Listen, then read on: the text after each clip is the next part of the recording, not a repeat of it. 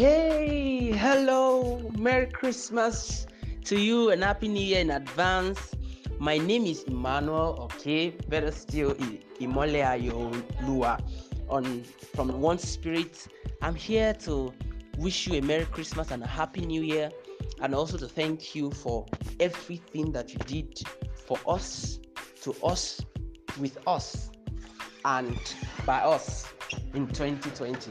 I am so glad to be a member of the team, to be associated with you, to meet with you, to pray with you, to study with you, and to emphasize the integrity of God's word with you. I am glad to be speaking with you. I hope you are doing good. I want you to know that I love you and I celebrate you, and I look forward to having a better, a bigger, a smoother, a wider 2021 by virtue of what God has spoken to us and about us. I know that in 2021 you are going to be a little busier.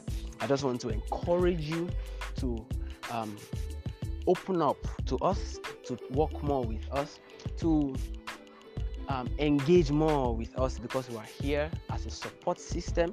We're here to work with you, to help you to achieve your primary goals, not just spiritually, financially, emotionally, in every way.